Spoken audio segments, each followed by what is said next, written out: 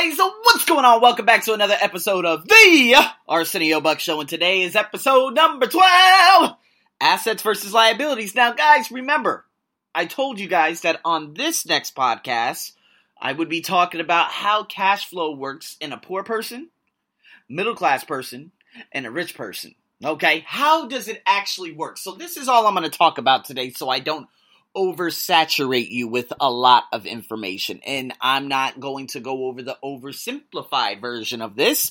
I'm going to give you a very, very basic, all right? So you can figure out where your money's going. Now, I think this is unbelievably interesting because then I say, you know what, man? Okay, I think I understand what's going on here. And once I understood what was happening, especially, comparable from the poor person to the rich person, I said, oh, hell yeah, I got it now. I'm going to start figuring this shit out now. So here we go, guys. Cash flow pattern of a poor person. You have your income statement, and that's basically where it stays, in the income statement. Now, for everyone I see on a routine basis out here in Thailand, the majority of these people, this is exactly where their cash flow is. This is exactly where it goes.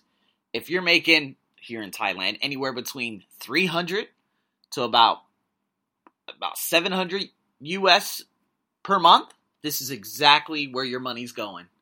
And it's shameful. It's shameful. But you know what? We have to start figuring it out. And this is the great piece of awareness for everyone around the world. So here we go. You have a job. Your job gives you a salary, but that salary goes straight towards expenses. Your taxes, your rent, your food, transportation, clothes, whatever else, recreational use. And then it goes right out the window. That's it. So this is how most Americans, this is how most people in the world work, right? Because, of course, this is how the governments around the world want everyone to operate, as workers only, as slaves only. So that's exactly what a poor person's cash flow looks like. Let's get into the middle class cash flow. We have the income statement. So you have a job, which gives you a salary. However, the salary does not go towards the expenses. It first goes down to the balance sheet. It goes around the assets and it goes into the liabilities, which is the mortgage, the car loans, the car insurance, the car in general, credit card debt, school loans. This is basically middle class. So congratulations for a lot of you out there who thought, oh man, I thought I was in the poor income statement. But you're in the middle class. In the middle class, you have a substantial amount of liabilities, right? Now, just basic expenses. That's basically a poor. That's. I'm not saying they're poor in terms of their being in general, but that's where the poor cash flow is in terms of all those expenses. But with that being said, middle class, it goes into the mortgage, such as my a friend in Phoenix. She has a mortgage, a house payment, and I think she's getting ready to pay it off. But she does have car loans. She does have to pay off the car. I don't think she has credit card debt because she makes a good amount of money knowing that she's a nurse now. And school loans, now I doubt it because now, again, she's making a lot of money now. So, but the thing is, then that money would go to expenses and right out the window. And so think about it, guys. If you have a mortgage, okay, this is where it is. If you have car loans, like all these people who think they're middle class down here, again, you could be middle class, but that liability is your car loan. Let me guess. They probably have credit card debt too, because of course you're not going to be able to pay $300 US a month for a car, and you're only making $600 to $900 US a month. Doesn't work that way, right? School loans, possibly. I don't hear it so much out here in Thailand, but in America, everyone. We're talking trillions upon trillions of dollars of debt. This is exactly what universities wanted to do to begin with. Now, let's talk about the good old cash flow of a rich person. You got their income statement, but however, it doesn't start at the income statement. Huh? So remember, with income statement in a poor person, it goes from the job on the left and it goes right into the income, just over the expenses, which is the salary, a little circle, then it goes down into expenses and out the window. For the middle class, It starts again at the job, just left of the income, into the salary. It goes out and down to the balance sheet, wraps around, goes back into the liabilities, the balance sheet at the bottom, which has the mortgage, the car loans, credit card debt, school loans. Then it goes up into expenses and then out the window. However, of a rich person, it doesn't start at the income statement. It starts at the balance sheet. So, what does that mean? I think this is the most you know what? Honestly, man, I'm learning so much. And this is what I've always wanted to do with my personal development podcast, is learn this type of shit, because this is beyond fascinating. And it's mesmerizing, and it could be life transforming for a lot of people out there. See, for a rich person, they don't give a damn about their income statement or anything. They start at their balance sheet. And do they start at the liabilities? No, they start at the assets. Real estate, stocks, bonds, notes, intellectual property. That's where it begins. And then it doesn't go to liabilities. However, the liabilities still do remain: mortgage, consumer loans, and credit cards. But of course, assets will far outweigh the liabilities. What it does is that little circle, it goes outside the balance sheet, up into the income statement. And the income? We're not talking, no, there's no salary involved. There's rental income, which is basically, that comes from the real estate, right? The dividends, which you get from, of course, stock and bonds, the interest, and the royalties. And the expenses, just below that, you have taxes and mortgage payment. That is the income statement of a rich person. I'm going to repeat that one more time. They got the real estate, the stocks, the bonds, the notes, intellectual property. And it goes up into the income. You get your rental income. That's where you get your money from. The rental income, dividend, interest, and royalties. Guys, this is so exciting. Because now I believe, because I've listened to this audiobook, but I didn't know where to start. And this is why I go over these books. Because then I'm like, oh, hell yeah. I get it now. I understand this shit now. I get it. Because think about it. What is it? If I go up to middle class, mortgage, car loans, credit card debt, school loans. Nope. I mean, the thing is, yes, I am doing saving, but the thing is, money is losing its value every day. That's it. So I'm living middle class, but I have zero liabilities. The only liability I have is not necessarily mortgage, but rent. Paying the other guy's, paying the other guy's bank loan off or whatever he got for this goddamn condo.